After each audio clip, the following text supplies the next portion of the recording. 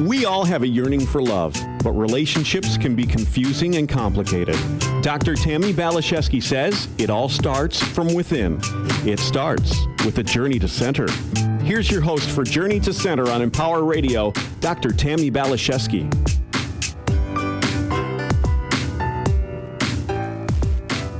Hello, my dear one, my sweet thing, my soul sibling. How are you today? So I have some questions for you. What comes to your mind? And what are your thoughts and feelings when I say the word prosperity? Where do you feel that inside of yourself? Is it expansive or is it contracting? And do you consider yourself to be prosperous? When I was younger, I believed prosperity was for the select few, the lucky ones, the smart ones, the talented ones, maybe even the ones God loved more. It took me a lot of time and some suffering to choose to finally go inward, look at my beliefs, heal them, and transcend them. These days, I'm so grateful for my struggles and for learning from them. These days, I'm peacefully, joyfully, and abundantly prosperous, and I love to help others claim this for themselves as well.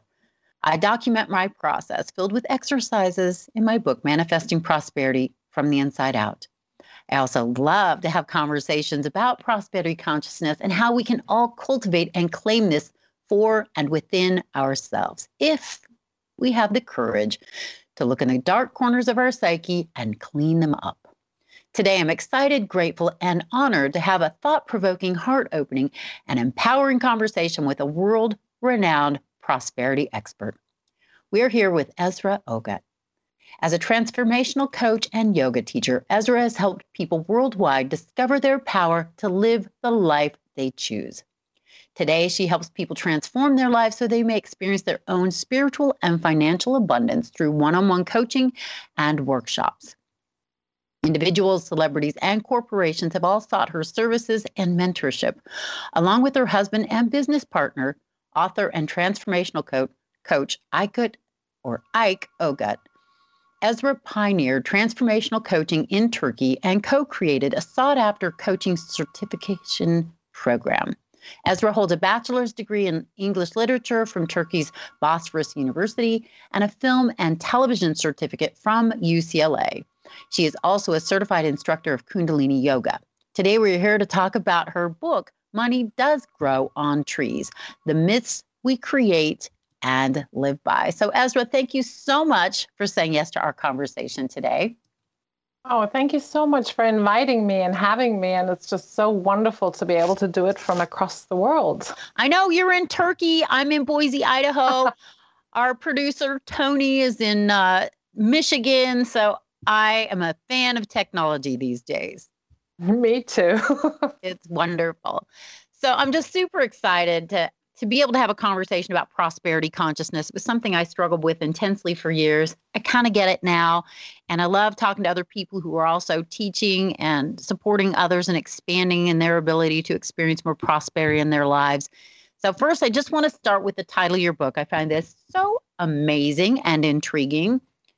Money Does Grow on Trees. So let's talk about why this name and what does that mean? Well, when I wasn't really sure about the title of the book. And then one day, actually, I think midway into writing it, it came to me. And, we all, across all cultures, we have kind of very limiting and negative conditionings about money. Mm-hmm. And in English, I know there's a saying, well, money doesn't grow on trees, meaning that, resources are limited.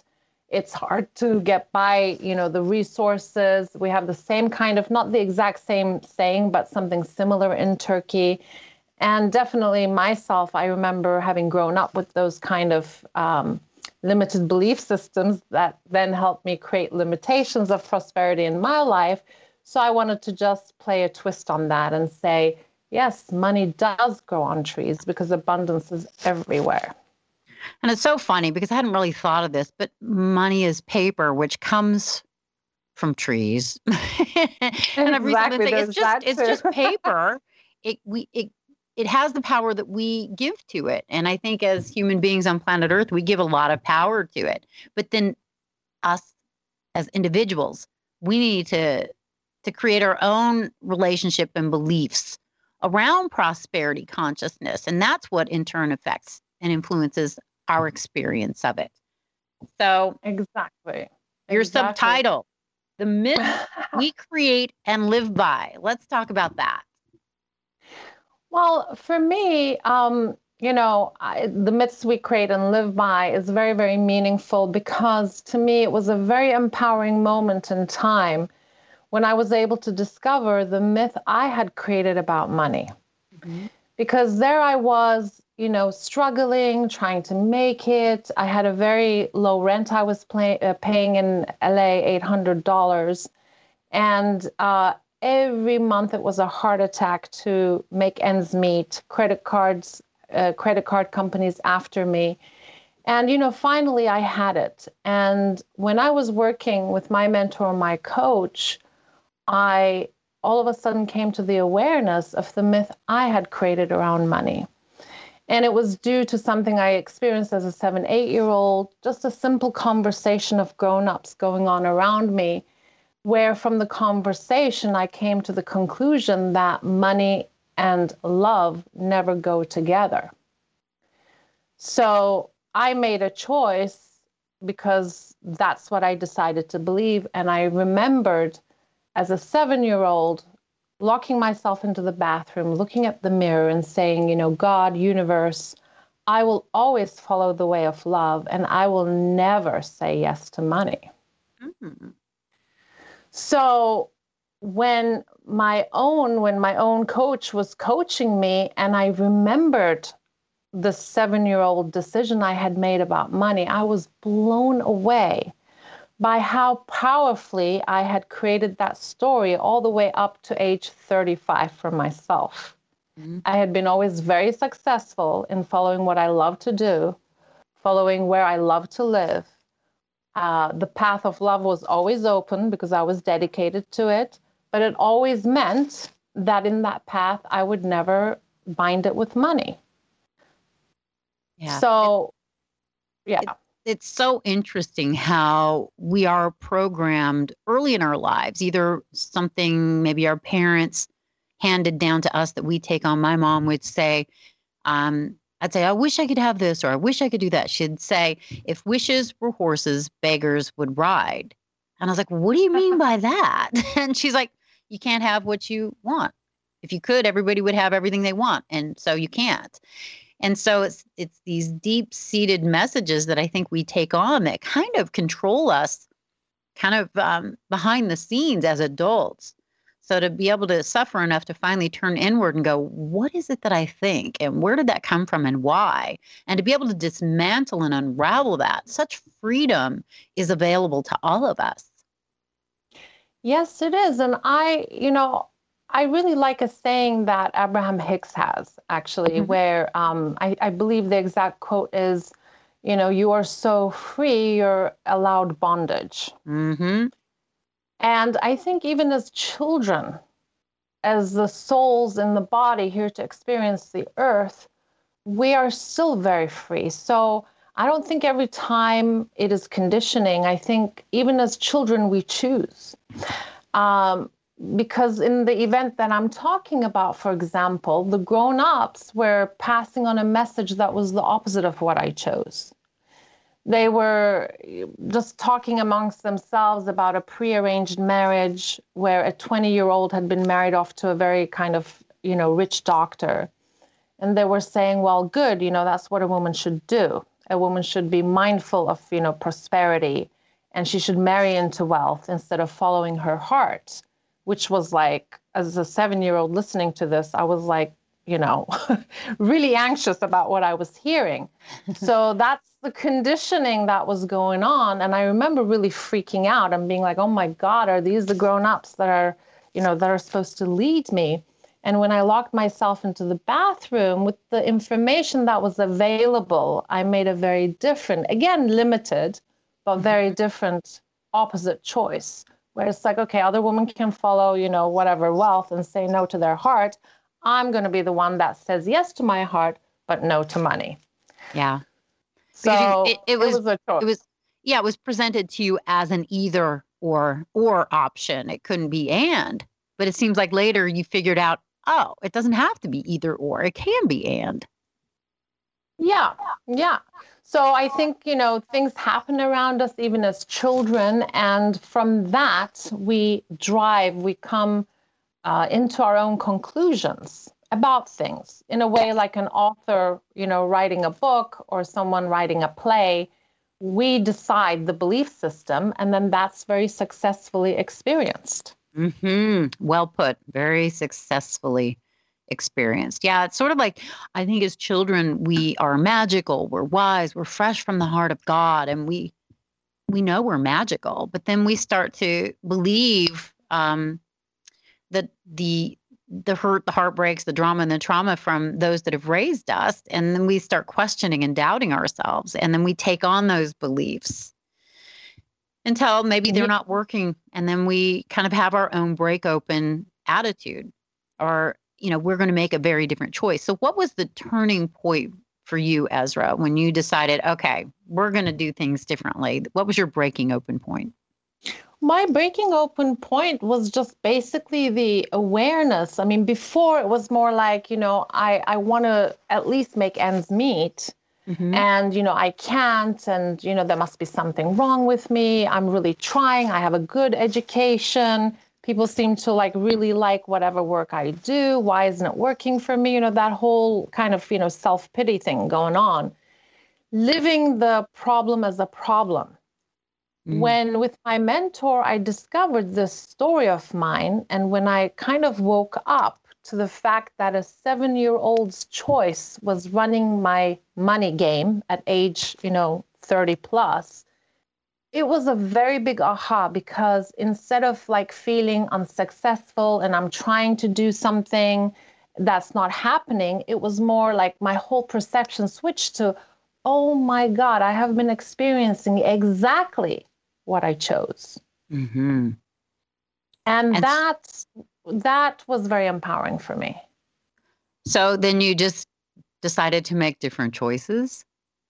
At that moment, I made what we call in our teachings, coined by my mentor, I made a new being choice. So we can say I created a new relationship to money and decided right there and then. And by deciding, I don't mean like a mental decision but a decision with all of my being. I'm like, of course, money and prosperity can exist side by side. And I am choosing prosperity from this moment on. I'm saying yes, because I don't want to live with this limiting belief system anymore. It's ridiculous. It belongs to a 7-year-old. So tell me a little bit about where you were with your prosperity and where you currently are with prosperity. Where was I? Well, I had been kicked out of the banking system in the U.S. Uh-oh. It was that bad. Basically, I had gone under the zero amount, so not too much actually. It was I was minus 800 or something. But I just didn't have a relationship to my bank, and I wouldn't open up my statements because it would always be bad news. So basically the banking system kicked me out. And for a long time, I wasn't able to even open a bank account in any bank in the US for a while. It was that bad. Oh my. Okay. And it didn't, I can't say everything changed in 24 hours. It still took maybe a year or a year and a half. But once the momentum started, once the different pieces of the prosperity consciousness, came into place, very fast there was an exponential expansion. And the first one was actually in 2007. So I had figured out my belief system. I had figured out the importance of positive cash flow, which means, you're very mindful about your savings. But really the turning point, besides the limiting belief system and the choice, was in 2007, January, I decided I was going to be the queen of the I have mantra. So every day I started doing gratefulness for about 15 to 20 minutes, just focusing on everything I have. Oh, I'm so grateful for this. I'm so grateful for that. I'm so grateful, for like from simple things to big things, until I would generate this sense of feeling so incredibly rich just because of my focus. Yes. So that was one aspect. And then the other thing I would do with the gratefulness is start being grateful for things that I would like to have before they have happened. So it was a lot using the power of the word and changing my state of being from lack to prosperity inside of me first. Yes. Yes. That created an incredibly fast momentum. And so that I'll really never is forget. the foundation of prosperity consciousness. It's an inward feeling state. Wouldn't you agree? Exactly. It's really that simple. It really is. Yeah, I love how you're putting it because it makes it very comprehensive, and I agree completely. So I love your book in that it's so interactive.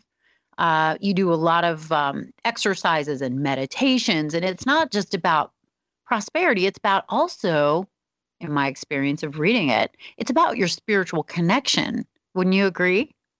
Completely. Yeah, everything, that's my experience of prosperity. Everything comes from our connection to God, and our lives are either a reflection of our connection or disconnection. And I find as I take care of that, everything else seems to take care of itself. So you talk about, and you write a lot about the role of ego in our lives. Can you tell me a little bit about what that means to you? How would you describe ego, and why is that important to understand in our transformational process into prosperity? Sure. Coming from a yoga background, initially I was kind of more exposed to the philosophy of like kind of ego, being the bad guy. Right.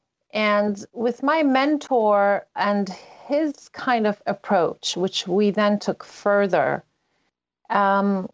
I started defining ego differently. Ego not being as like the bad guy or something, trying to trip us up, but basically a very important function. Because the way I like to think about the world is, if something is not needed, it wouldn't be there. If it's there, it has a purpose. So I started thinking, together with the help of my mentor, well, what purpose could ego have? His definition is that ego is basically the protector of our belief system. So when we come to a conclusion about something, this could be about money, about relationships, about men, about women, about anything you can imagine. When we come to a conclusion, there has to be a mechanism that reminds that choice to us later on. And that is what we define as ego. Mm-hmm. It's the protector of whatever it is that we have decided. So when we decide we like coffee, and then we don't have to remember every morning that we like coffee or rediscover again we like coffee, the mechanism that is reminding us to automatically go and pour a cup of coffee is basically the ego. And when I have decided as a 7-year-old, money and love don't go together, so I'm always going to say no to money, the part that makes sure that money is kept out of my life is again the ego, because it anchors that belief system into the library of my mind. So I don't have to think about it, but I manifest accordingly. Okay. So how can we maybe create a different kind of relationship with our ego so that we can experience more of what we really want in our lives? I think it's wonderful to begin to see the ego not as the enemy, but as a mechanism that's trying to protect us. Mm-hmm. So one of the most wonderful ways I've found to deal with the ego is first listen to what it's saying. Mm-hmm. So when it's afraid of something, we're about to make a choice and maybe like we're freaking out and we don't know why we're freaking out. Well, the ego is trying to protect us based on a belief system. Mm-hmm. So to turn around and say, hey, ego, we actually give, like in our courses, we get everyone to pick a name for their egos, mm-hmm. a name they like. Right. So you just turn around and you say, hey, ego, well, what is it that you're afraid of? What's going on here? Tell me your story. And from there, it's possible to hear what the story is. And then to talk to the ego, which is again the protector of the belief system, as you would to a child, retraining it to come into the new reality you want to experience. So, for example, if the belief system is like men always cheat, Yes. and the person is always having this recurring experience of being betrayed and being cheated, well, it's not kind of happening randomly. There's a belief system that was picked, or, decided somewhere along the way that was then forgotten, but that's allowing the person to kind of live the same written scenario over and over again. So a good way to train the ego is, okay, obviously there's a belief system, men always cheat. Well, you begin talking to it like you would to a child you're training and say, listen, ego, I hear you. I know this is what you believe. But look, this is not what all men are about. Look at this example. Look at that example. Look at that example. And basically talk to the fear. Yes. I love that because it creates a space for conversation, communication, awareness. I like something the Course in Miracles said. The ego is like the scavenger dog. It's always going to find what it's looking for. It's always going to find what it's looking for. So yeah, if you think money is hard to come by or men always cheat, you're going to find that. It's like your ego's determined to find that so you can prove to yourself that you're right. But if we can have the conversation with the ego and say it can be different, it can be more, and listen to the fears and open that conversation, have that communication, it can really expand our experience the direction that we would prefer to go.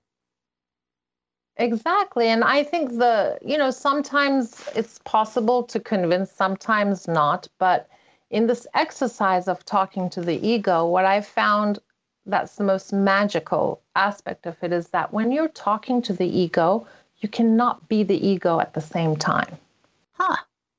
So in those moments of conversation, you kind of get the conditioned belief out of the way as something that is a part of you, but that is not specifically you. That's interesting. I haven't heard it quite like that before, but I love it. Because, I love the saying also, we're spiritual beings having a human experience. So sometimes when I think of the ego, it's us protecting ourselves, our persona, our human selves. So if the soul can talk to the human self or the spirit can talk to ego, it can create this dialogue and create the space for awareness and expansion, which is the direction I want to go. Exactly. So, oh my God, Esra, I just thought of another example, but it's actually not related to prosperity. So I'll skip that one. It's related to relationships. So I'll just skip that one. It's okay. Well, no, I think I want to hear that because I think it all goes together. So you can't tease us with that bit of wisdom and not share it. Well, this is such a great way, of how the ego functions. When I met my husband, my love, my soulmate, I think he proposed to me like kind of almost the first or second week or something like that. And I was just so mortified. And it took me about, we started living together, but it took me about 4 years to actually say yes to getting married. It was a really, really big thing I was afraid of. And I just never knew why. After we got married, I figured it out because everything was great. The minute we got married, something happened to me that I had never experienced. And that was all of a sudden, I became extremely jealous. And I was like the queen of never being jealous prior, to getting married. So it's like there's this character with me that I can't even recognize or understand what's going on.